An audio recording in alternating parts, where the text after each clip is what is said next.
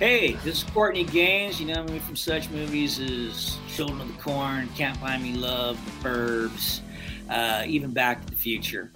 You are listening to Still Toking With on the Dorkening Podcast Network. Watch it or else.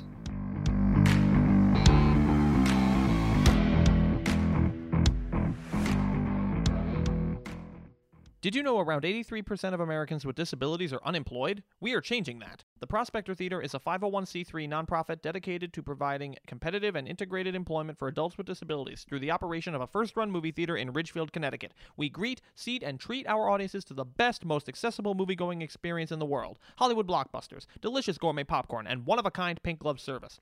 Join us for a movie and see our sparkle in action. For more information or to purchase tickets, visit www.prospectortheater.org. Everyone thinks because you're a zombie, you don't know good coffee. Well, they're wrong. We have very active lifestyles. It's not all wandering the countryside aimlessly or scaring passing motorists. And we all love a good cup of joe. And there's only one brew that gets my seal of approval. Deadly Grounds coffee is my guilty pleasure. Bold, robust, delicious. It's coffee that can wake the dead. With over a dozen different roasts and flavors, Deadly Grounds can satisfy the most finicky of coffee addicts. The aroma is so intoxicating. It brings all of my neighbors out of the woodwork. Deadly Grounds coffee. Coffee to die for and zombie approved. It's good to get a little deadly.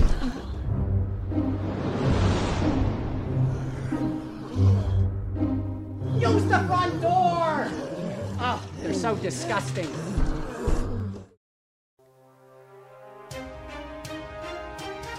The Dorkening and all affiliated shows are not intended for anyone under the age of 18. The following may contain discussions or scenes that have adult situations, graphic violence, nudity, strong sexual content, and graphic language. This show is intended for mature audiences only. Viewer discretion is advised. But thank you all for joining us. Thank you. It's been a lot of fun.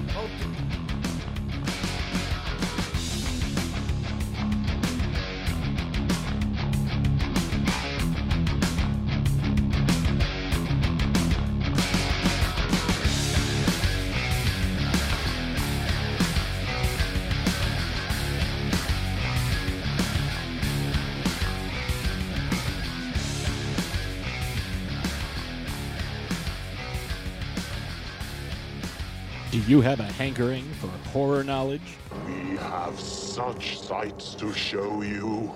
Do you require raging retro reviews? Do you desire discussions with devastatingly dashing dorks? The Dorkening Podcast Network has nearly 30 shows to satisfy all of your nerdy, geeky, and dorky needs. From horror reviews and celebrity interviews. Hi, I'm Adam Green, the director of the Hatchet films and the star of Holliston. Hi, this is Dominic Pace, who played the bounty hunter Gecko from The Mandalorian. Hi, I'm Mike Price. I'm a writer on The Simpsons. I co-created F is for Family. Hi, guys. This is Dee Wallace from E.T. and Cujo. Hi, my name is Kurando Mitsutake, director of Gun Woman and Karate Kill. Hi, this is Samantha Newark, the voice of Jem and Jerrica from the original Jem and the Holograms cartoon series. As well as nostalgic trips into the past, pop culture, the latest in entertainment news, and so much more. Featuring a variety of shows and hosts that will simultaneously enrage, enlighten, and entertain you.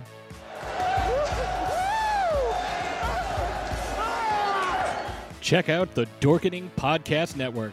My mom says I'm cool.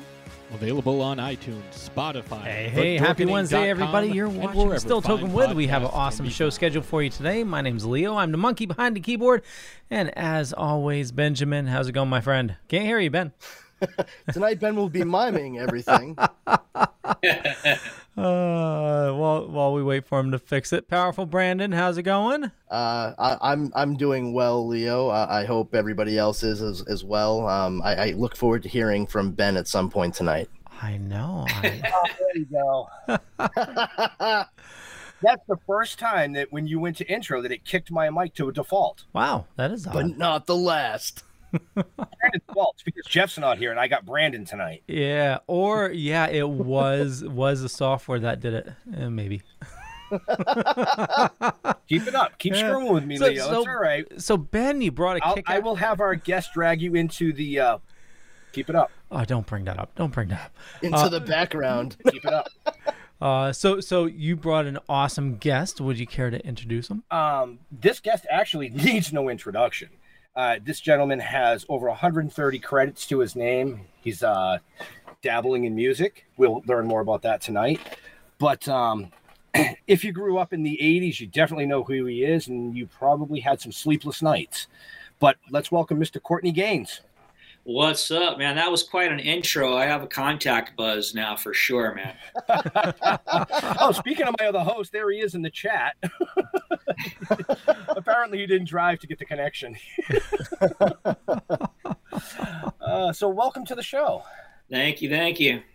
Who wants to start? I know Brandon's itching. I can see him.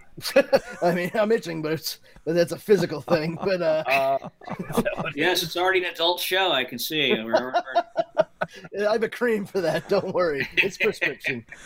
No, I mean, first off, I just gotta say this. I told my cousin Steve Powers in Medford, Massachusetts, that I was going to be on the show speaking with you today, Courtney, and he wanted me to convey to you that he says you shit on my house to people in disappointment with them on an almost daily basis, and he wanted to thank you for that. Yeah, he's welcome. You tell him I said that's fantastic. I know he thinks so too. Yeah. Oh, Jesus. You derailing us right at the start. That's why you invited me hey, it's on, good right? to have some quotes out there people know, though. Could be worse. Right. Well, that's true. Like, one of the quotes that you shouted back in the 80s kept me from going to church. I'm just going to say right now, I was afraid that every time they said that in church, that I had to look over my shoulder to see if I was going to get stabbed by something. There you go. I have to say, I've never finished Children of the Corn. I started watching it when I was a kid, and I was too scared. I remember shutting off the VHS. And VHS, we're really going back. We are going back. I can't tell how many times I've been at conventions and people were like, yes, I went to my friend's house and they put in that movie and they happen to have a cornfield in the backyard and I didn't sleep that whole night. Well, see, and I've said this, I grew up on a farm, so we see, there you go. See, I knew it. Right? I could sense it. You look like a farm boy. Yeah. It's What are you trying to say? Tell us what you're really trying to say, Courtney. It's okay. That he looks like he grew up on a farm. Keep going. I'm to the point, man. I didn't say you struck me as a farm boy. I read people. That's what I do. I'm an actor. He's laid back, taking his time, doing everything. Right. Yeah. Backstage, I told Courtney for like 3 weeks in the 80s, I didn't sleep and I had to watch things like this. I mean, oh, hey, look, you got connection, I guess. Uh-oh, who do we got here? I'm going to put on my glasses real quick to see the face completely. Hey, what's up, man? How you doing? Good, how are you? This is the other half of the show that's on vacation. Yeah, sorry to disturb your vacation, but glad you made it. Oh, no, that's all right. We're at the lake, see? Yeah, keep it, show off. What? It said show off. Keep rubbing it in. No, we had fun. We went out on the UTV today. Yeah. Could have shaved for the show. Thanks. He showed up, man. He's on vacation. Holy crap. Jeez. Hey, Jeff, what an effort you made showing up. This guy over here. Oh, I guess Gillette's on strike. Jesus, Mary and Joseph. I'm sitting here by the, where is it? Can you see it? You even got a fire going? What the hell? Here by campfire with my lovely wife. Hi, yes. Jeff's lovely wife. But I figured see if I had connection, I'd pop in and say hello. You know what happened, though? By popping in and saying hello and showing that you have connection, we will never, ever fucking get away from anybody ever again. Want to bet? They'll say, but you guys have connection up there. I know you can do this. Well, yeah. You know what the problem is, though? All right, hey, enough about us. Courtney's here. Hey, guess what? There's a shitload of cornfields up here. Well, there you go. Corn for the rest of the day. You're still number one. The theme was there. It was foreshadowing of what was to come, my friend. Right. See?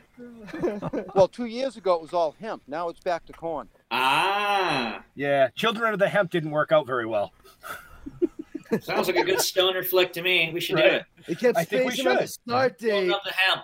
Well, no, Right? but there's a movie for you, Hose of the Hemp. Ah. All right. Well then. So anyway, I think Children of the Hemp was a better seller.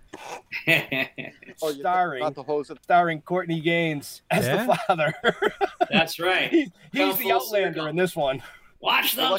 I'll do R.G. Armstrong's role and get taken out at the at the gas station. Children of the Hemp, wouldn't it be Malahai? There you go. I just go out the same way I came in. Or... See how fast we just go off the tracks, folks. I mean, really. Yeah. That's fucked in. I was watching the show. I'm like, this is fuck boring. What the hell's wrong with these dudes? Oh yeah, and your presence changed that. Good job. It brought total focus and clarity. That's what I think. Yeah. I doubt that. Well, go ahead, Leo. Yeah. No, I've been. It's okay. Donnie Smith says, Malachi, hey Courtney, I grew up in the '80s, loved Children of the Corn and Back to the Future. Very cool. Cheers from Boston, man. And thank you, ma'am. Angela says, hi, everybody. Matthew Fisher says, I work with Courtney on the house across the street. He's a great guy. Yeah, that was an interesting project. The reason most interesting was that the director was deaf, and that's not a joke. He was deaf. And it was one of the coolest premieres because the crowd was also 80% deaf. And afterward, they just came up and they were just so generous and so thankful that they had a director that was giving the deaf community a voice of some kind. It was really a really incredible evening and one not to forget. That's awesome. Yeah, that's pretty cool. That's incredible. Totally. Darren Miller says, hey guys, awesome guest tonight. Am I breaking up? You are. Am I breaking up, guys? Yes. A little bit. Yeah, I figured I would be. A little bit. All right. I'll let you do your show. I wanted to pop in, say hi to Malachi, and just so you know, you hated Carrot from my wife on Children of the Corn. She really didn't like you. You were scary. I'm a nice guy once you get to know me. That's what she told me anyway. Well, that's true with anybody. Not true with Malachi. I will let you guys get to know him. That's so nice. All right, brother. Be safe up there. Have fun, Jeff. All right, man. Peace out. See ya. Yeah, bye. Just want to give everybody a heads up that Courtney has some awesome stuff going on right now. He has a couple songs that are out right now. I do have the information for Spotify up above or down below, depending on where you're watching or listening to us. Also, 2 new movies. River is out today, and Queen Bees just came out as well. And those are available on VOD. And are those getting a physical release as well? The Queen Bees was out in theaters. I think it still might be. Awesome. But River went straight to VOD, and then I got 2 other ones too. Well, actually, a couple more actually. A horror movie I did called Await the Dawn just came out on Amazon Prime this last week, which none of us knew, including the director. So that was a big surprise. That's got Dee Wallace and Vernon Wells and myself in it, nice. And so that's a fun ride. And August 13th, I have a movie called Charming the Hearts of Men coming out. Kelsey Grammer and Sean Astin. And it's a movie set in the 50s about the woman who got the word women's rights put in the Civil Rights Bill, based on a true story. Oh, wow. That also has Anna Friel in it? Yes, she's the lead, and she's fabulous. Yeah. That's awesome. I'm gonna have to watch out for that. I love the based on true story style movies. Yeah, it's a story I don't think anybody knows. I certainly didn't know. And I played the owner of the diner she worked at where she allowed a sit-in to happen that caused a whole civil rights uproar in her small town in the South that actually happened. They actually have photos of it and such. Wow. And so, yeah, it's just kind of cool to be part of an interesting little part of history. And I always like period pieces, 50s, Western, Civil War. I love all that kind of stuff. Very nice. Well, I mean, you've portrayed a ton of amazing roles. Like we were saying earlier, from Children of the Corn, I mean, you were in Back to the Future, The Burbs. Yep. I mean, I looked at the list and I was just like, I can't name all these. Yeah, I had a really good 80s teen cinema run, for sure. And that got me started. I was kind of at the right place at the right time. I was 18 years old, but looking 15, which was pertinent so you could work a full day back then. Emancipation laws were different. I had about 5 years of really good professional training under me, which really gave me an edge too. And, after the success of Children of the Corn, I just made a decision not to sort of play the same character twice. I didn't want to get stuck in horror. And I managed to have a hit in, every genre really in that run, and really established myself as a character actor with a bit of range. And that's bode well for me for the rest of my career, That's awesome. Outstanding. Yeah, I mean, it's funny you say, doing the period pieces too, because one of the first things that would spring to mind immediately for a lot of people would be Back to the Future. I mean, in the 80s, playing a teenager in the 50s, that has to add a lot more fun to portraying a character, to really be able to like disappear when you can just be enveloped in what the wardrobe, the styles were of a time, completely separate and different from what you're used to. Like, kind of look back and be like, so this is what I'd look like in 1955. It's just funny looking back and seeing me in those movies now. I'm like, my God, I was so young and so scrawny. My pencil neck and all that. I didn't realize how thin I was back then. I was like, my God, I was weighing like $130 or something. That's the way it always goes. It's always like, oh man, I wish I was as skinny now as I was when I thought I was really fat. Yeah, exactly. But, right? Yeah, I didn't get I was just a kid but now that I'm older, I look at him, I'm like, my God, I was just a kid. Youth is wasted on the youth. This is bullshit. But yeah, teen cinema, right place, right time. The 80s was a big teen. There was a big teen cinema thing happening. And just right place for good timing. Timing's everything in any business, I think. Yeah. Nice. Leo, did you by any chance get any of the trailers for the two new ones? I'm still working on it. The worst case I can do is I can bring it up and I can do a screen share. But it doesn't look like I got one from October Coast. Okay, well, if we have to do a screen share, we'll do a screen share. Yeah, totally. But before we do that, Courtney, I mean, you like Leo said, River just came out and Queen Bees has been out for a couple of weeks.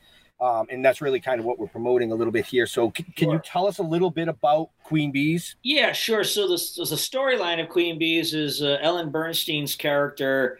It goes to a retirement home so why her house is going to get worked on, and then the house burns to the ground, and she has to actually live there and realizes it's like high school all over again, except the mean girls are old.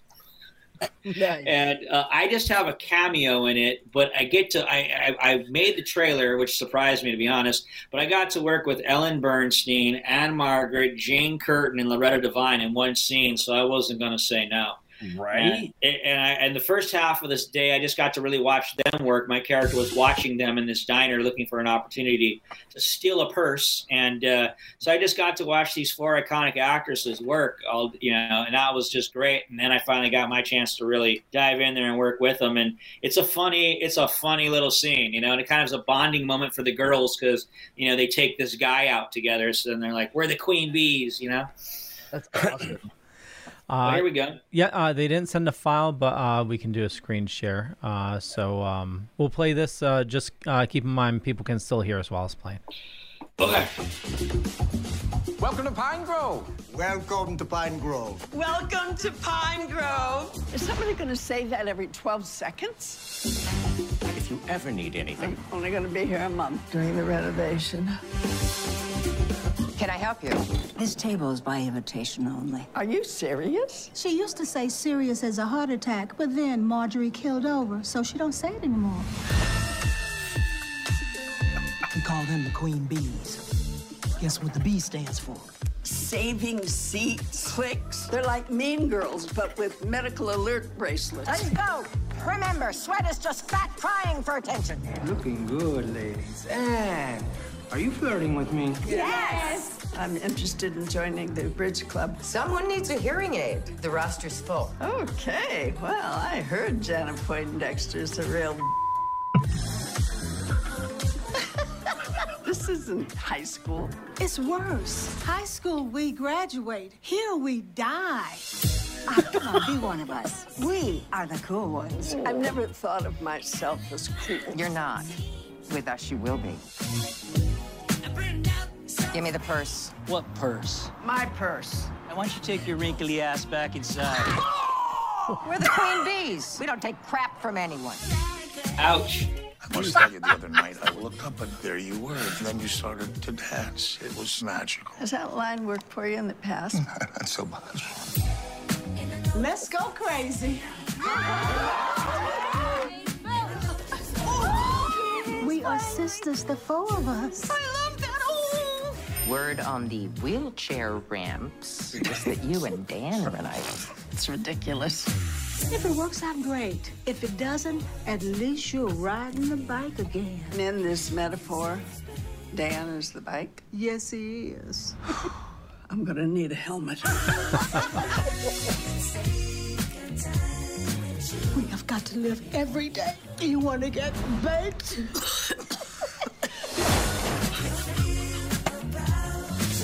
Did we sleep together? Oh, don't look so worried. That kind of experience is not on my bucket list. I remember them getting baked. Perfect for this show. The same thing. That was how apropos. I definitely am going to have to take that one, and that was pretty funny. Yeah. Was that a shot? Was Christopher Lloyd in it? Yeah, he is, and I know he's just barely in the trailer, but I think he has a pretty significant part that apparently like a lot of the older women are interested in him, and he's like dating multiple older women. He's the nursing home Lothario. That's great. Yeah. Look, you see the rug he was wearing? It was phenomenal. Yeah, that was all part of the humor of it, I guess. It's like, why are they attracted to this guy with a tube on his head? Oh, that's great. Yeah, that was good. You took one for the team in there, Courtney. That was good. I sure did. Took one for the team. Darren is asking, did having red hair help your career? Not a lot of redhead men in Hollywood. I think it does, in that it helps you stand out. I think in some ways I think everything's a double-edged sword, right? I think in some ways it might be limiting, in other ways it helps you stand out. But I think for redheads, we often get pigeonholed into playing bad guys, right? Gingers with no souls. Oh yeah. Oh jeez. Oh my. Although I would say, one thing that would probably work to your advantage, it kind of goes in like hand in hand with what you were saying before, is you looked younger than you were, which worked to your advantage. I am the son of a ginger, and I had a lot of reddish hair before it all went the way of the dodo. And I've noticed that all of us with this type of hair tend to stay out of the sun. And the less you look like Samsonite luggage, the better the chances are of you getting a decent role that's maybe just below your actual age, I would imagine. Just a guess. Yeah, I definitely had a baby face as well, for sure. And but yeah, it's it's interesting how people perceive redheads. And I grew up in a Chicano neighborhood, so you can imagine how well that went. They saw you coming from a mile away. In my neighborhood, either you could throw down and fight, or you could cap. You could talk smack, and I talked smack with the best of them. That's what saved my ass, and growing up in that neighborhood. You make someone laugh. That's why I played the role in Colors, because I knew that stuff, Right? I was going to bring that up, too, because Colors is probably one of my all-time favorite movies. Oh, right on. I mean, it's got everybody in it, Yeah. And it's a great movie. It really portrayed the gangs in L.A. very well. Yeah, that was all Dennis Hopper, When Dennis Hopper was given the script, it was just a cop movie, but he lived in Venice Beach, but in the really rough part known as Ghost Town, and he knew about the Bloods and the Crips, and he said, make this into a story about the gangs, and I'll do it. And he introduced the world to, the whole South Central gang situation. It also broke West Coast rap. Yep. Really, that movie broke West Coast rap. Ice-T, It was, in that way, it was very much a groundbreaking movie. And I had grown up, seeing these movies like Boulevard Nights and stuff, and they really didn't portray the gangs well. It was like, they were like sort of like half like they're from Tijuana and not really from LA. And so that was the first movie that could really represent it. And I knew Dennis Hopper would do that right. I knew that. And I was working on Can't Buy Me Love at the time with Gerardo Mejia. I don't know if you remember him, Rico Suave. Mm-hmm. So we had done 2 movies in a row. And when we were doing Can't Buy Me Love, he had gotten the script, and he knew I grew up in the tough neighborhoods. And he's like, dude, you're not going to believe it. There's a white gangbanger in this movie. And I called my mentor, Virgil Fry, who knew Dennis Hopper, helped him make Easy Rider. soon as I got back, I went and took a meeting. I didn't even have to audition. Basically, it was like I came in the garb, and they're like, "You know this stuff," and I'm like, "Yeah," and they're like, "Okay, we don't know how many white guys know this stuff. You're in." Right, so right. I wanted to represent that 1% of white gangbangers in Los Angeles. So. A very underrepresented group. Truly, though, you wouldn't believe it. There was a guy I went to grammar school with who became a gangbanger, was a redhead named Billy Red, and I always thought his mind just must have exploded when he saw it, because he knows, like, hey, he's playing me, Holy shit! So I know this is totally off topic, but as a fellow ginger growing up, how many times did you get asked, "Do you dye your hair?" Never got asked to I dye my hair, but I can't tell you how many times it was with my mother, and older women would stop me and say, "Oh my God, your hair is so beautiful. This is how I try to get them to dye it," and they'd be touching my hair, and I'd be like, this is not fun for me,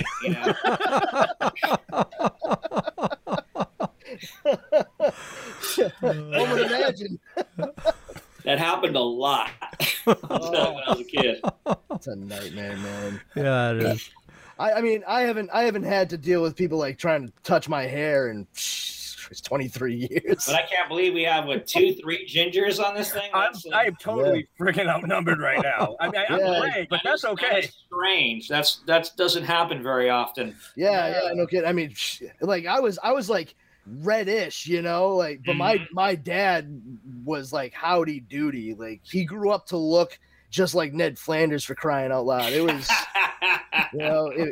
it was something to behold. I mean, nothing for him, because he was the youngest of like an Irish Catholic family. So it's like, oh look, gingers. That's it, just gingers. All of them. Neither one of my parents were, so of course I used to always hear the milkman jokes.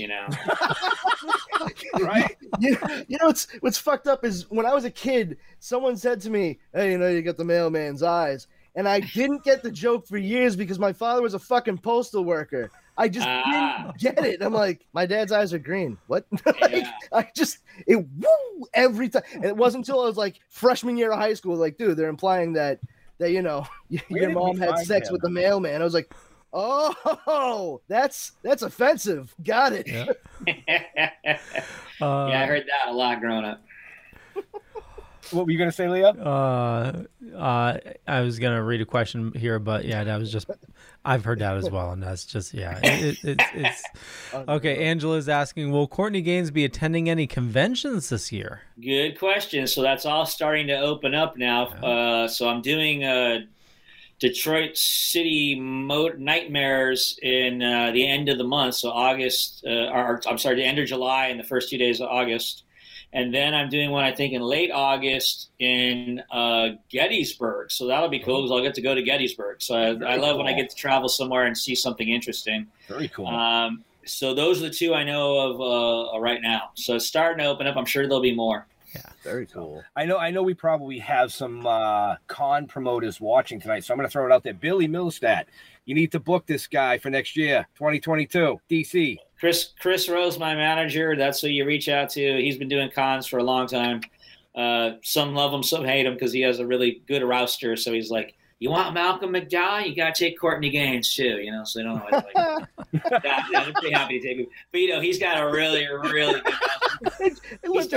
He started his career with George Romero as a convention manager. Can you imagine that? That was for his whole career. And he was the person that was instrumental in getting George a star on the Hollywood Walk of Fame. Unfortunately, George passed literally like a month before the star. So that was sad. Yeah. Unreal. Yeah. That figures too. But nice guy. Really Where nice can guy. people find out about our awesome guest, Leo? Is it about that time for the halfway mark? Yep. Okay, so let me pull this up just so I'm ready. Wow, Leo, you got like so sad at the end of it. Time is flying. We're having such a good time. I know. This is true. I just figure if we get the commercials out of the way, we could just come back and just have fun. Oh, totally. Okay. Yeah. We should have just played them all at the beginning. Well, okay, so we urge you definitely check out. You just saw the trailer for Queen Bees. That looks hilarious. I'm going to be watching I'll watch it with my wife this weekend, and we'll play a trailer for River. But you can find all the information for our awesome guest in the show notes up above or down below, depending on where you're watching or listening to us. Also, if you have Spotify, subscribe to him, Ripple Street, and also Courtney Gaines Acoustic. It's Acoustic Gains, right? Yeah, Acoustic Gains, Volume 1. Awesome, and I got both those links in the show notes as well. And also, we have a new sponsor. Now's the time to get to movies. Prospect Theater is open. Check it out.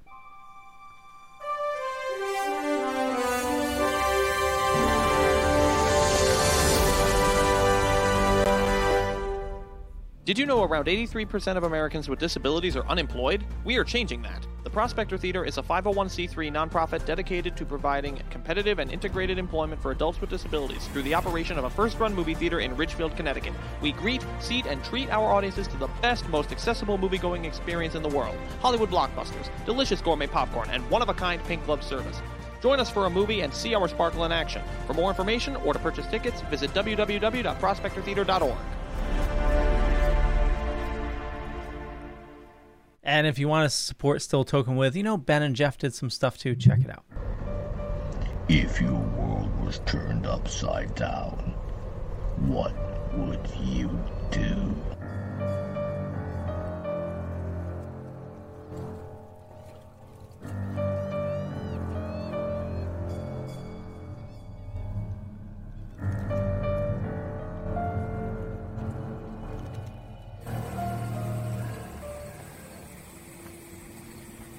What the fuck are we gonna do now? Get high.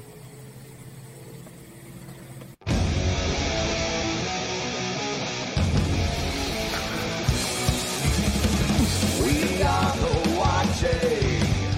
We are the waiting. We are the remnant. Host of vengeful souls forsaken.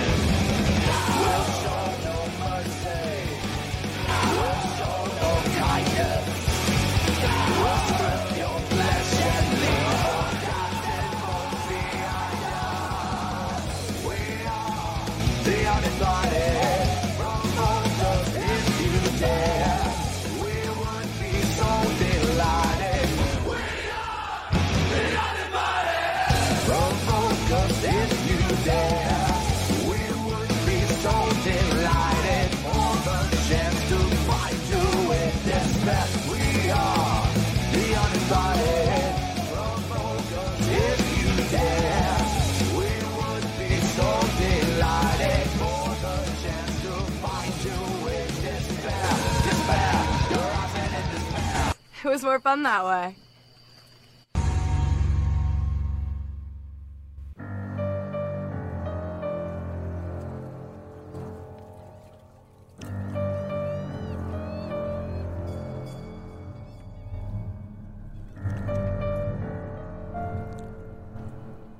Token with the Dead episode 1 is available right now. Episode 2 is coming out soon. And there we go. Done with the commercials. Bongs and zombies. What could go wrong? Absolutely nothing. We just throw Twinkies at them. Like you do. Pretty much.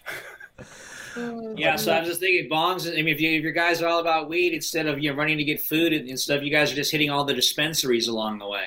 Well, we actually own a dispensary. Makes sense. In the start of the comic book series, like I said, Makes total sense. We own the dispensary, but there's some things happening as we get into like episode 5 and 6 of the series. So episode 1, like Leo said, is out. Episode 2 is in post, and we just started filming 3. Congrats. Well, thank you. Outstanding. So there'll be no shortage of pot, because you guys will have the only, you'll be hitting all the dispensaries, and that'll be great. Right. But the problem is we won't be able to give it or sell it to anybody, No, that's what I'm saying. You'll just have to smoke it all. That's my point. Nerds. We don't want to share it with the zombies, so. Who knows? That might cause the whole, who knows? What would happen if a zombie, took a puff? It might change the whole culture. You thought these zombies were thrown over the floor. Or they would get hungrier, right? We don't know. Brains. Bill Diamond's in the house. Hey, Bill. He's asking, I'll have to get you the PDFs of the comic, Courtney, because that's really what happens is we actually get the zombies high. And when they come down subconsciously, they realize it alleviates the pain they have for flesh, implementing the medicinal aspect of it. So now they want our weed, and they want to rip us apart. So we have the weed eaters and then the flesh eaters, and they just it's a shit show. Funny. It's a shit show. Yeah, that's interesting. So, but I'll reach out to Clint and I'll shoot the PDFs over to him and get them over to you. Sure.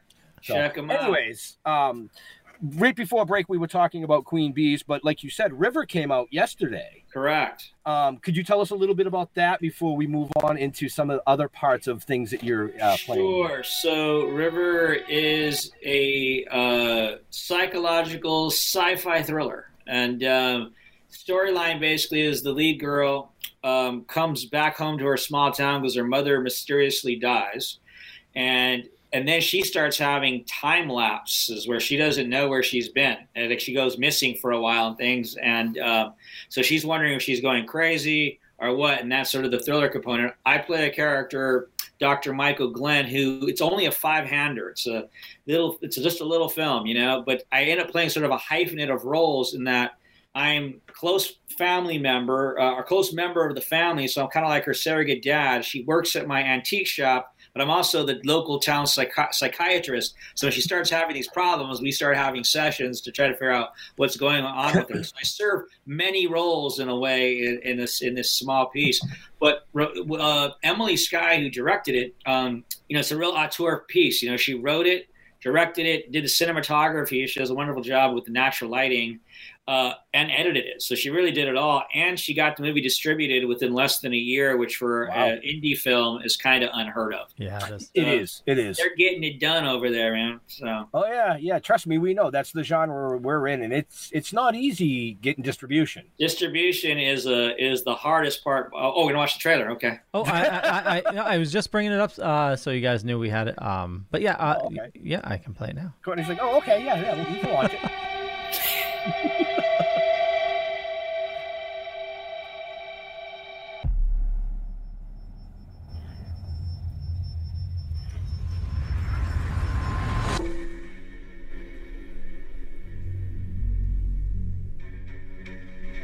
Where have you been?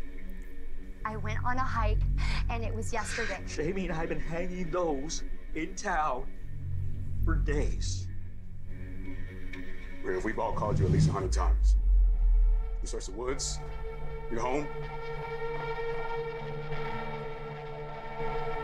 You're special. I do feel like I'm going crazy sometimes. Just be strong.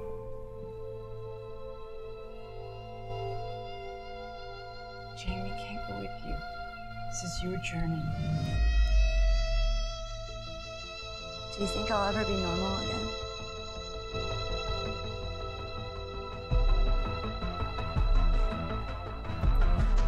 It's my job to watch you.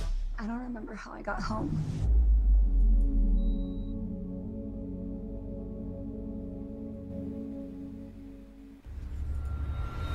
All right. Well. Like that COVID beard I had going? Right. It was a nice character, though. You know, it was a very earthy, very loving character, and I don't always get to play those types of roles. So it was a nice departure for me.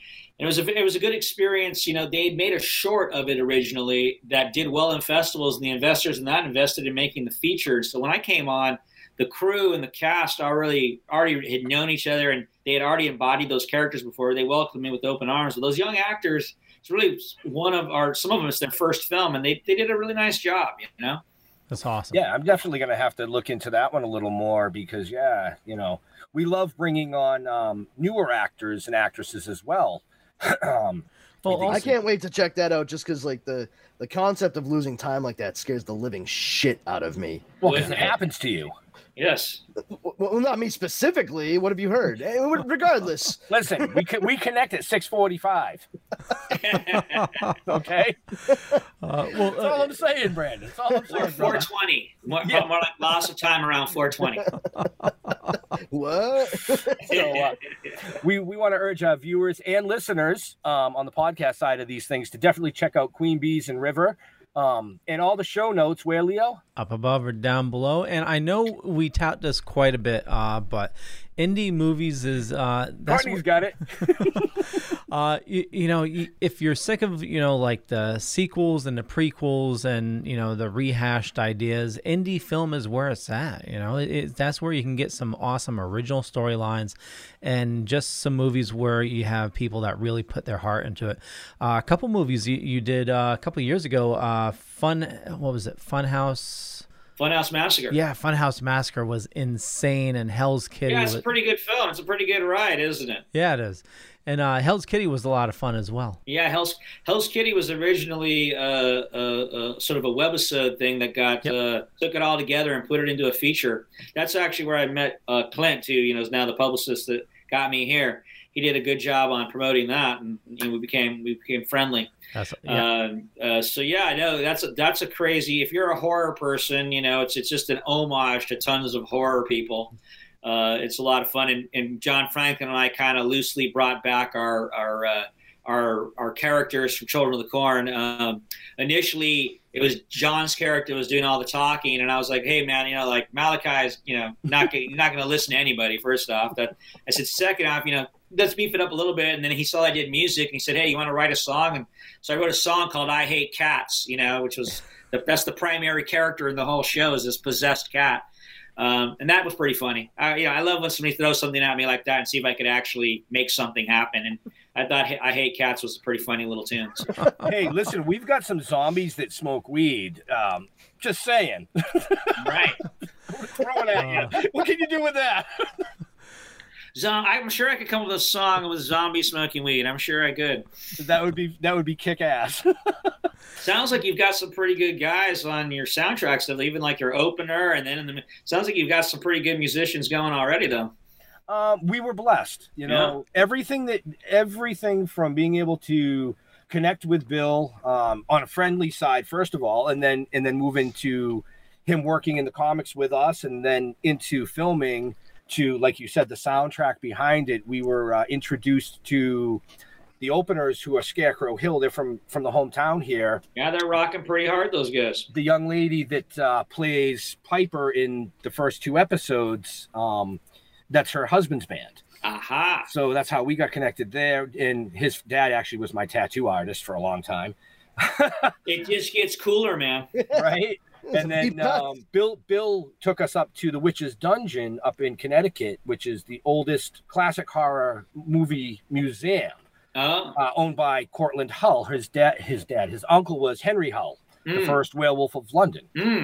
So there's a lot of really. That's cool... a great tune, man. That's a great tune. And we met the lead singer from Blitzkid, Steve Matthews, aka Argyle Goolsby, and he did the soundtrack for the film and the entire score and has continued since. Great. Yeah. Well, hey, man, check out some of my stuff with Ripple Street. If you think there's anything that might fit for one of your episodes, let's see what we can do.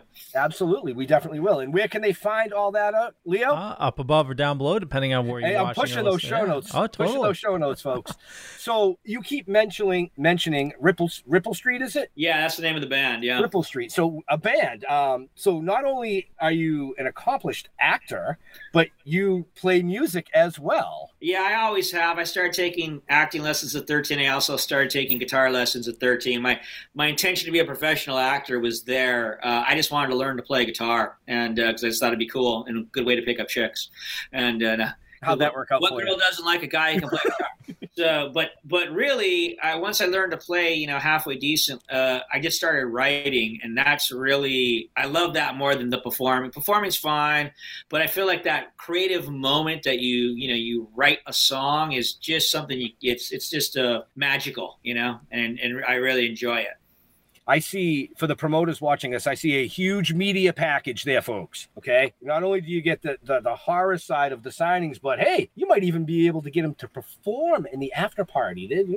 Come on. Yeah, that's been getting brought up recently. I think if I can do the band, I think I'm a little less sure I want to play a Saturday night with a bunch of people drinking an acoustic set, But if I can have the band there and we can play loud enough, that they can talk if they want to, good luck.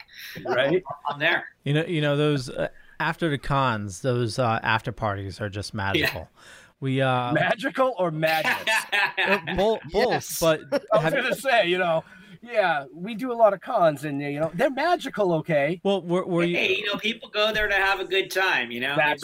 They bring their cooler in with them to their hotel. Full of booze. They're coming to have a good time. It's the time when all the, for lack of a better word, the freaks all get together and get to be normal, right? Because they were all coming up in their small towns.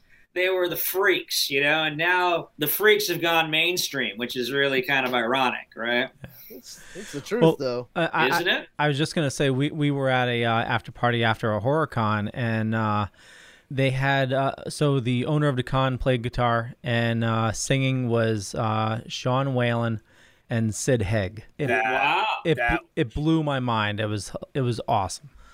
The late great Sid Haig, man. Yeah. Right. Talk about a long career. That dude was doing movies in black and white.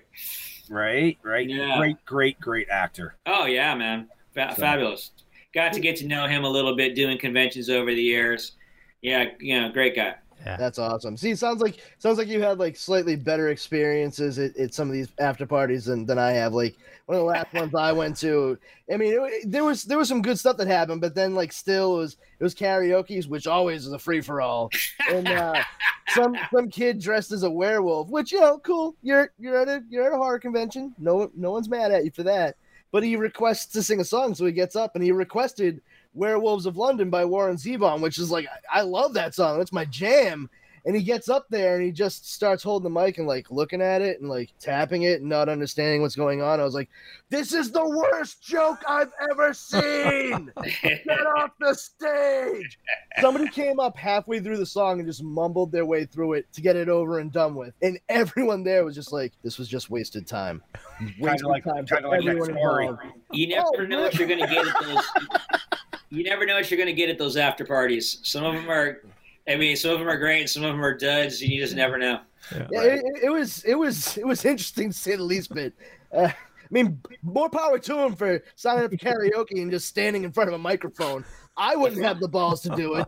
The funniest ones are when it's a tradition at whatever particular convention where people actually dance and like they actually have routines, and it's just funny to see horror folks dancing. It's interesting. Not what you expect to see, right?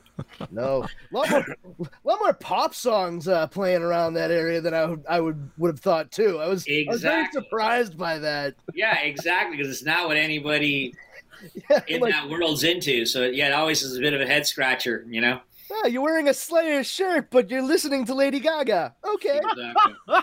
Sure thing. Why the fuck not? Right? I see a lot of comments popping in over there, Leo. Huh? Yeah, just real quick. Zetsubi Gigi says, I loved your movie Discipline, so underrated. And also, Would You is a good song from your band. I like it a lot. Thank you. Yeah, Would You, I would say the closest, to say it sounds Black Sabbath-esque is fair. It's a bit of a hard rocker. I'm definitely going to have to check this out. So, yeah, that one might be one that might work for your zombie show. So check it out. But nobody has ever talked about Discipline, so that is really wild. That is one of the craziest projects I've ever been involved with, and I'll tell you why. So the director, Martin Mayo, got me into this project that kind of has S&M sort of undertones and overtones, but it took, I kid you not, over 3 shooting times, 15 years to finish. Wow. The second time we got together, or the third time we got together, he got the crew together to shoot, and the camera didn't show up. And his editing equipment caught on fire in his apartment the night before. It's nothing like I've ever seen. And here's the craziest thing, and this isn't funny, but it's still completely crazy. So he finally finishes the film, and we do a premiere in L.A., and we actually got on local news, which amazed me. Really shortly thereafter, he passed away. It was like that was his life's work. It just mind-blowing. It was a fight to the bitter end for that thing. Holy right? No kidding. But I never heard anybody. I don't even know anybody had even seen the film really. So thank you for liking it. Interesting project to be a part of.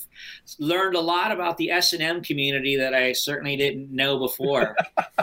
No, but it's a trip. That community is a trip. When you what you learn is really that the submissives are the dominants and the dominants are the submissives. And what I mean by that is, most of the people that are submissives, are quite a few of them are actually very powerful people. Like they're like judges and things like that, where they have to make really hardcore decisions every day and be authorities, and they just want somebody else to dominate them in some way, or punish them for putting somebody in jail. I don't know, but it's very interesting psychology, you know.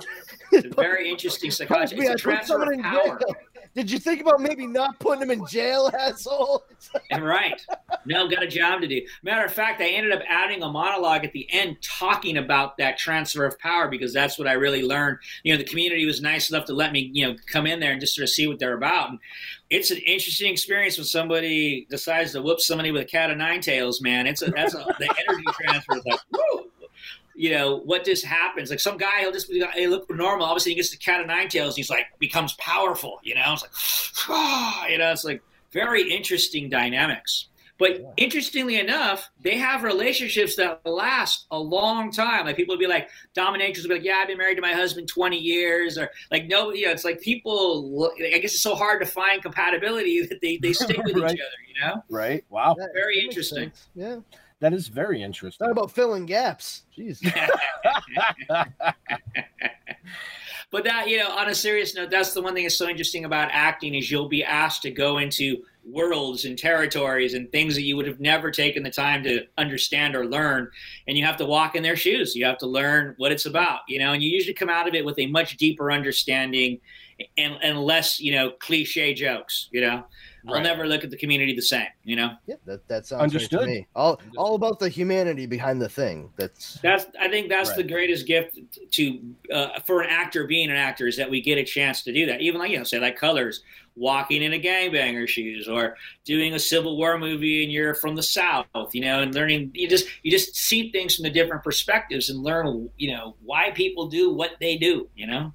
Yeah, absolutely. And not only learn yourself, but help to convey that in as accurate a manner that you can to an audience that, you know, doesn't know it until they see what it is. You hope, right? Yeah, you part hope of. on some level you're able to convey some of that. You know, like let's talk Memphis Belle for a second. You know, like one of the greatest thing. You know, when I do conventions and stuff, people will come up to me, and I've heard stories like, my father was, you know, a pilot, never talked about it. We went to see that movie, and then he started opening up to me about what he had been through. Like that's the stuff you're like, wow, that's way bigger than a movie, right? That it can create a dialogue, you know. That's incredible. For a father and his son, you know, that you can't, you know, or you Can't Buy Me Love. I've had people come up to me and say, like, I was a jock, a football player going into my senior year, and I couldn't wait to haze people. And then I saw that movie and I couldn't do it anymore. You're just like, wow, like, you know, a jock saw that movie and it got through to him, right? That's a definite like unforeseen bonus to things like that for sure.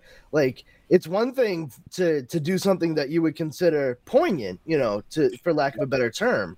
And then another thing entirely to do a teen comedy where it's basically like, hey, let's just do kind of a weird updated Pygmalion thing. And to have somebody seriously be like, you know, it really opened my eyes. I didn't really see these skinny kids that we were going to beat on as actual people. And until I saw that big nosed Patrick Dempsey get the girl, I was like, oh man.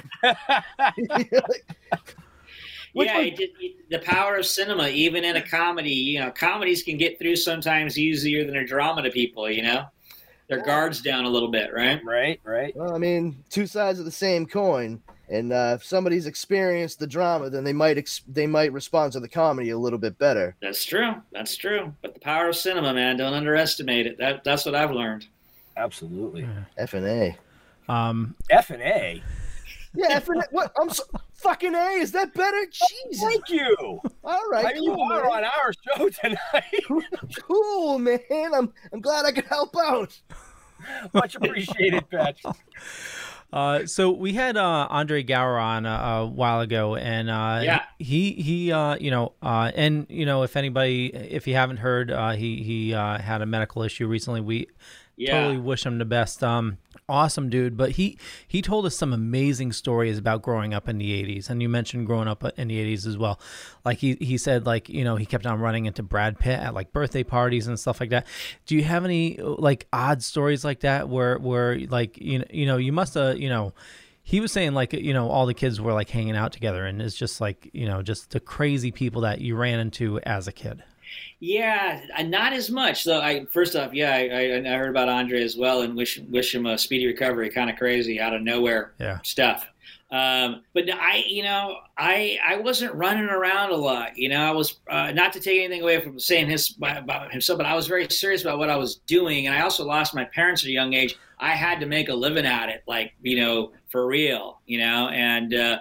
So I wasn't much of a. I mean, not that I didn't go to some parties, this and that, but I wasn't that social. Even when I would go sign in for auditions, I'd sign in and I'd go down the hall. I didn't want anybody to talk to me. Like I'm not the kind of actor who can like, oh hey, how's it going, and then walk right in and nail a scene. You know what I mean? Like I had to work at it and keep myself in the zone. So I was, in some ways, I think that's been a blessing because it kept me out of trouble. Because LA, it's all there, man. Good, bad, or indifferent. You looking for it, it'll find you. And I've seen a lot of people crash and burn in that town. And what's kept me sane is just it's always been about the work first for me, not about the hype, the social, the whatever. Right. Yeah, I can imagine though that there were instances where you'd had basically like, hey, come on, go CG, come on. Oh, well, sure. You're sitting there like, you're the fucking devil. Like, no. Exactly. There you go. Exactly. But no, I mean, sure. I mean, I remember we had the class I taught, and one of our actors was in Leo DiCaprio's first film with De Niro. It was My Life as a Dog, or This Boy's Life. Yes. And, a young Leo came to the party, and he was acting crazy. Who knew he was going to go on to be Leo DiCaprio, right? There's a lot of that. There's a lot of like, oh yeah, you're doing, auditioning with Charlie Sheen. And then, you just don't know who's going to become who. You know what I mean? Right. Yeah, fair. There's a lot of that. A lot of guys you came up with, and some are still going and some have crashed and burned, Yeah, that's a fair assessment, I think. Very fair. Like why the hell they never mind. I was gonna do a stupid joke about Leo on Family Ties. Like, why the hell are they bringing this new kid on Family Ties? It was Family Ties, right? Yes. First audition I ever blew was I went to meet the head of the network at NBC, and they gave me something to read, and it was the Family Ties character, and I completely misunderstood what it was. I didn't the idea of a Republican kid. I didn't even understand what the hell that was, so I completely botched the idea. It was like for the head of the network, and I just completely blew it. So it wasn't until I saw the show that I went, oh, that's what that character is. Wait. I was just a little street rat, like, hey, what's up? You mean the pipsqueak Canadian understood the Republican stuff? All right. Sure. Come on, man. I was like 16 years old. I had no idea politics. What are we talking about? Right? I love it. Oh, man. Did the show go off the rails enough for you, Ben? It's been off the rails since we started. Yeah. That's true. Oh, speaking of Billy, he chimes in. I'm late. What else is new? It's okay, wow. Billy. Everybody seems to be. Actually, Courtney was early. That's right. I was floored. That's. I'm sorry. I'm a professional, gentleman. Exactly. Well, transitive properties being what they are, apparently I am not. Sorry.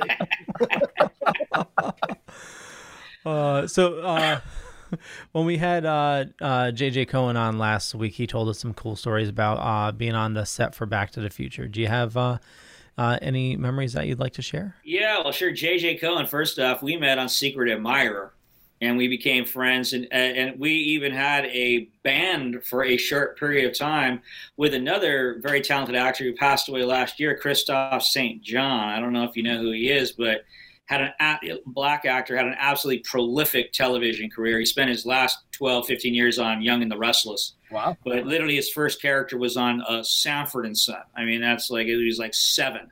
Wow. He was in Roots, The Next Generation. I mean, the guy, his list just goes, you name any black show, Cosby, you name it, he was on it at one point or another. Wow. But we had the three of us had a band together for a hot minute. So there's my JJ Cohen connection.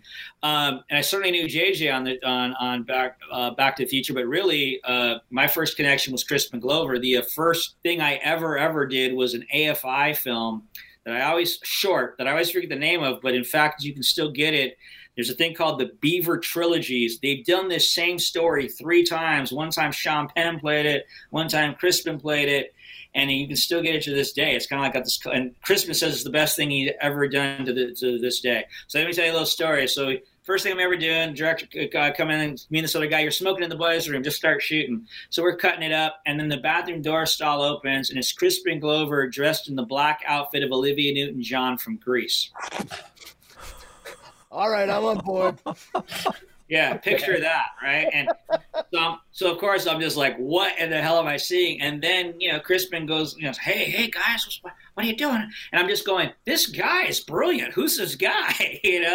Like this is, and we became friends. So it was nice to have him on the set. Being a lead in such a big movie and knowing him, and then all my scenes were interactions with him where I had to get physical and kick him in the ass and things like that. So it's nice to know him already and know what kind of actor he was, and that we could do our thing. It freed me up tremendously. So wow. And the other story is I had to tell this a lot is I was on it before Eric Stoltz got fired, so a job that was supposed to be 3 days turned into 5 weeks. So it's been probably the biggest financial blessing, residuals, checks that you get from because obviously Back to the Future still plays constantly on television to this day. Mm-hmm. So it's been probably the best financial windfall of my career. So thank you, Back to the Future. Oh, totally. And I'm sure you can thank all of us, because I know I've bought Back to the Future probably 5 times already. And actually, it's out on 4K, so I'm going to need to get it again. So I have so many things that have Back to the Future on it. It's ridiculous. Yeah, how many flux capacitors do you have? Well, I mean, currently just the one, but it was up to 4 at one point, apparently. And those things are not cheap. I bet they're not. They're not. Just ask my wife. She's the one that essentially scammed the one we got. Wonderful. Shit, I'm even wearing a Back to the Future t-shirt right now. There you go. Well, yeah, to have a little role in one of the most successful trilogies of all time is just one of those things you just go, wow, just glad to be a part of it, Right. Totally. Wolfie says one of my favorite movies with Courtney Gaines, The Killing Grounds. It was about a plane going down in the mountains with a ton of gold on it. Can Courtney talk a little bit about making of that? Yeah, that's not, again, a movie that gets talked about a lot, but I say it's one of the best bad guys I've ever played. And John Franklin had a small role in it, and I got to kill him, so that was just payback for Children of the Corn, so that was good. We shot that in Big Bear, and it had a really good cast. Rodney Grant, who's an American Indian actor, he's done a lot of big stuff. Charles Rocket, who's since passed away, but also did Priscilla Barnes. And I have a great scene at the end where I take Priscilla Barnes out, and I get shot up, and she was just fantastic. And it's definitely kind of a film noir-y type thing in that no one really makes it out alive. The plot line is, this gold goes down in the middle of the mountains, and these people who are on a excavation find it and decide to take it and try to hike it out. And me and Anthony Michael Hall are the heavies. It's our gold. And so once we find them, it's like they become our mules, and it's really good bad guy. It's like a guy that just got straight out of the jail, who's just a mad dog, and has no healthy boundaries whatsoever. Well, there you go, Wolfie. Yeah, I went straight. It was like a straight to video back in the day deal, but it was a good group of actors to work with. I had a good time. Sounds awesome. like it. Yeah. Actually, what a weird thing is, it actually got me this. I haven't done a lot of commercials in my career, but I did a Jack in the Box spot that won a Clio, and the guy who invented the Jack in the Box spot still says out of his 100 that he did, it's his favorite. They just never showed it much because it was still too edgy. But I got that job because the director and the guy who does the Jack in the Box spots, they were friends, and he saw me in that movie, and he wanted a tough guy to play in this Jack in the Box spot, and so I got the job. So one job led to another. But if you ever get a chance to look that up on YouTube, Courtney Gaines, Jack, I'm telling you, it's a funny commercial. Leo's already. What are you talking? Leo's already working on that. Yeah, find it, man. Let's play it. It's pretty darn funny. And it was done in 2 shots, and the DP was a guy that shot Batman. It was very handheld. No commercials had really been done like that at that time. And you knew you had something funny when the crew was laughing after every take, because crews, they've seen it all, right? They're hard to get them enrolled. They were losing it. So, do we have it? It says this is it. So we're hopefully it is. Let's see. Mr. Brad Haley? Relax. Did I win something? My sources tell me you've been calling Jack in the Box junk in the box. So? I take these things personally, Brad. Get lost. Sure, just try my food, apologize, and I'll go. Beat it, clown! Listen, punk, my employees have been working their buns off to make the best burgers, shakes, and fries around.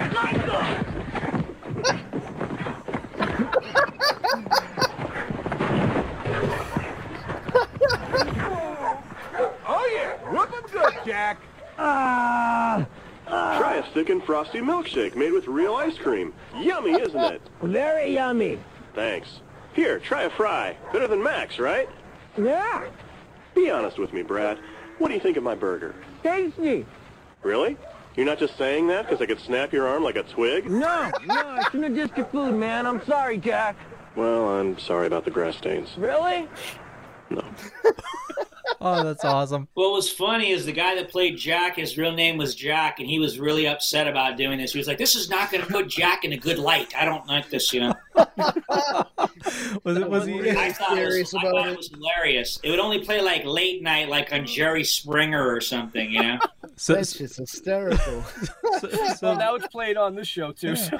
Yeah, but that was, in the 90s, that was the look. That was the Mad Dogs that I was playing, That's fucking great. The second the camera started chasing, I'm like, oh, shit, he's on the run. 2 shots. It was done in 2 shots. Wow. From the point when the first shot was to the point where I hit the camera up, and the second part was him chasing me into that thing. Pretty cool. Yeah. Wow, that's impressive. So you said Jack didn't like being portrayed in that commercial. It by any chance is he the same guy that thought the Noid was coming after him? I don't know, but the fact that his name was actually Jack, I thought was even crazier. His real name. Yeah. Did you have you heard that story about the Noid? Oh no, tell me the story. Oh, so do you remember the 80s and 90s commercials, the Noid for what was it, Domino's? Domino's. Avoid the Noid. Yeah. They had to stop running those because a guy went like cuckoo. He thought those commercials were specifically aimed to torment him. And I forgot what he did to Domino's, but he did something bad enough where they had to stop airing it. Wow, I didn't know that story. See, I didn't get the reference. That's crazy. Okay. Wow. Yeah, I did not know that either. This guy must not be around because I saw a Domino's commercial earlier. Yeah, tonight when the Noid is coming back. Yeah, they brought the Noid back. Yeah. Yeah. Billy says that he's one back. little trivia thing about the Jack. There's a camera like in the nose, like a very expensive camera, and that's how he sees. He can't see. He's actually seeing like looking through like a video lens or something. Pretty crazy. And they have like fans in there to keep him cool and all this stuff. Oh man, I just thought it was hilarious. He's like, I don't know, I don't like Jack playing this role. He's being aggressive. This isn't the wholesome character I signed up to play.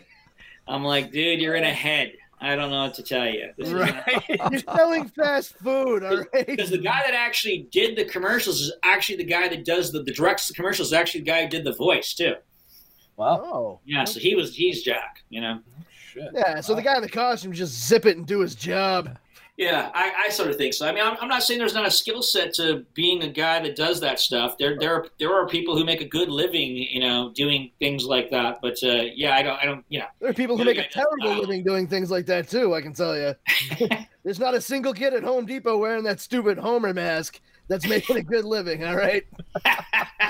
There are in Hollywood, though. I'll tell you that. There are people who do creatures. That's their specialty. They get makeup, and they do. Some of them do very well. That is true. It's crazy. Leo, where can everybody find our awesome guest? In the show notes up above or down below, depending on where you're watching or listening to us. And you can also subscribe to him on Spotify. We have all those links there.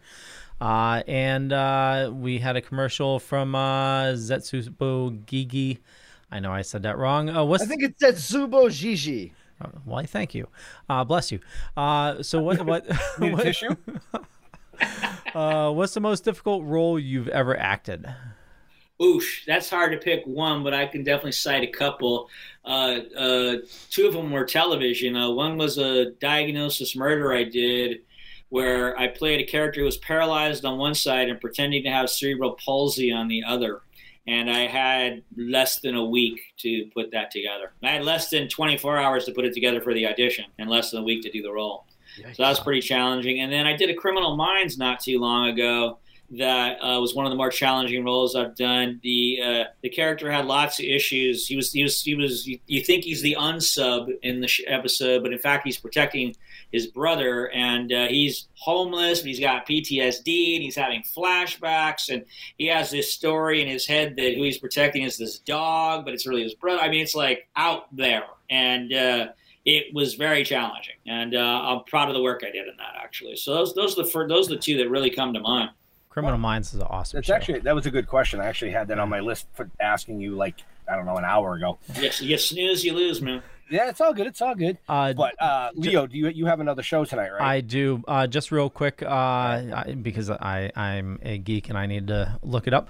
On January 30th, 1989, Kenneth Lamar Noyd, a mentally ill man who thought the ad campaign was a personal attack on himself, entered a Domino's restaurant in Chamblee, Georgia, armed with a .357 Magnum and held two employees hostage for over 5 hours. Yikes. Well, now we know the whole story. Yeah. And now you know the rest of the story. But I do want to ask Courtney one thing. So out of all these amazing TV shows and amazing movies that you've done, what's one of your favorites? A couple, come to mind. I think Memphis Belle was an incredible experience. We got to go shoot in the UK for, 3 months. We got trained by, SAS specialists and, just in working with an incredible crew. There was several Oscar award-winning people in the crew, the production designer, the director of photography, the editor, the producer. So it was just top-notch stuff, and got to shoot at famous Pinewood Studios. That certainly ranks up there. And then I got one that I actually is something I want to talk about. It's perfect for a stoner show. It's a movie I did called Benny Bliss and the Disciples of Greatness. And it's a rock and roll road comedy with an anti-technology message. It's something I actually helped produce as well. And I wrote 4 songs in the movie. And in the end, it culminates in a desert vortex where we actually perform a 30-minute show live with basically no punch-ins. It was probably the most without a net as an actor I've ever been. We had rehearsed the songs, but never in order. And then I had to introduce other acts too.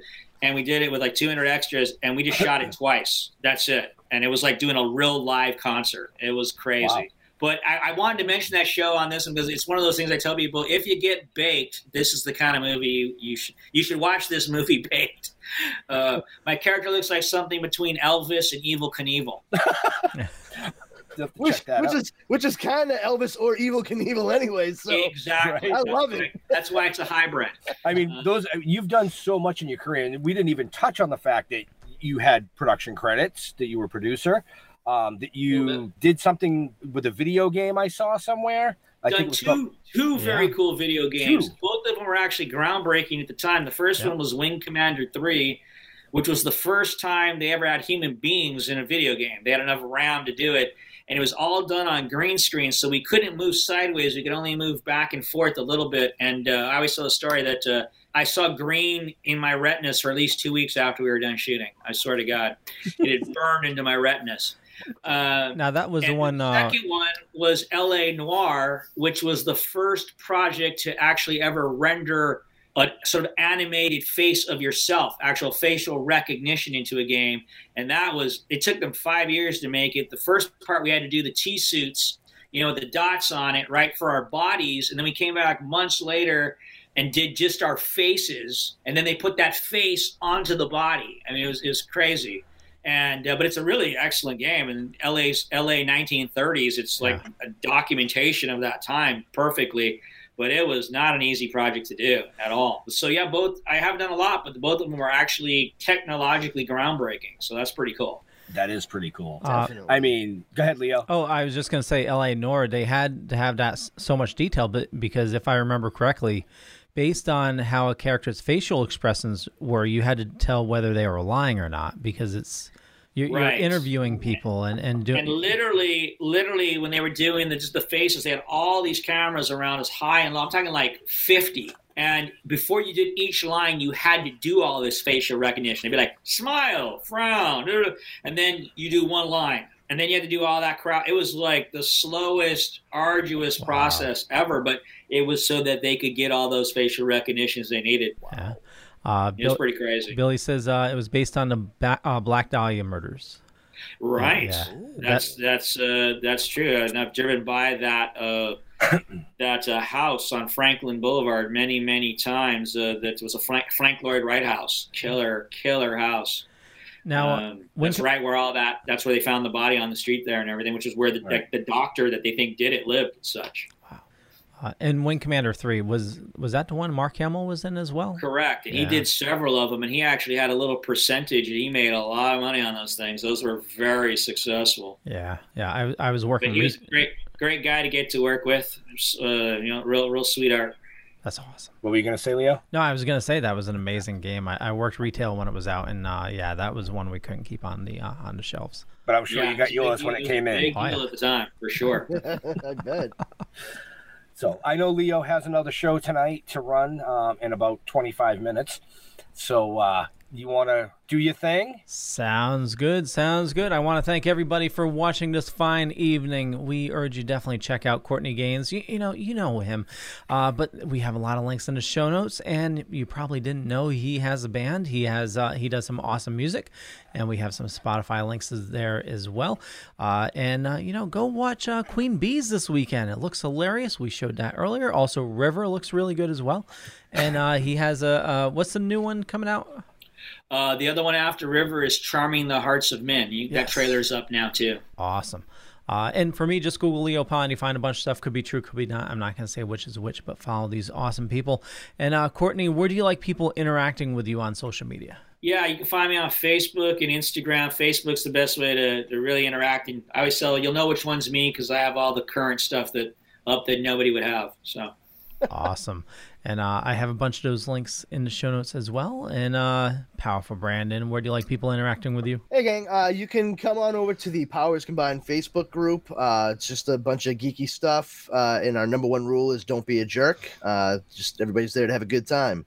Other than that, you can follow me on Twitter at Brandon's Powers and on Instagram at This Brandon Has Powers. And I am also on the Dorkening Wednesday night show every week. Awesome. And I don't know if you can answer this real quick. We had one last question that came in. What's a role you missed out on because you had taken another job? Ooh, I don't know. That's a good question. Gosh, I probably don't know because I was working, so I couldn't take another job. I know the one that was the most intense though. So I did a pilot, this show called Shivers. It was a sitcom, and I really didn't enjoy it. And I had signed a 3-year contract, and I didn't really want to do it. I really didn't have a good time making it. And then I got Memphis Belle, probably the biggest movie, in my mind at that time. And I was just like, oh Lord, please let this pilot fail, so I could. And I remember they called me and they were like, I'm sure you'll be happy to know that our show didn't make it. I was like, okay, great, thanks, bye. And I was like, thank you, Lord. Thank you. Awesome. Benjamin. Well, you can find us at stilltoking.com. That's your best bet. You can follow along with everything we're doing from the comic books to this awesome live show to the filming, yada, yada, yada. We want to thank our amazing guest, Mr. Courtney Gaines, for coming out tonight, spending some time with us. But to all our veterans and first responders, we want to thank you for doing what you do every day so people like us can come up here and do what we do. We'll see you. We're out of here. Be safe.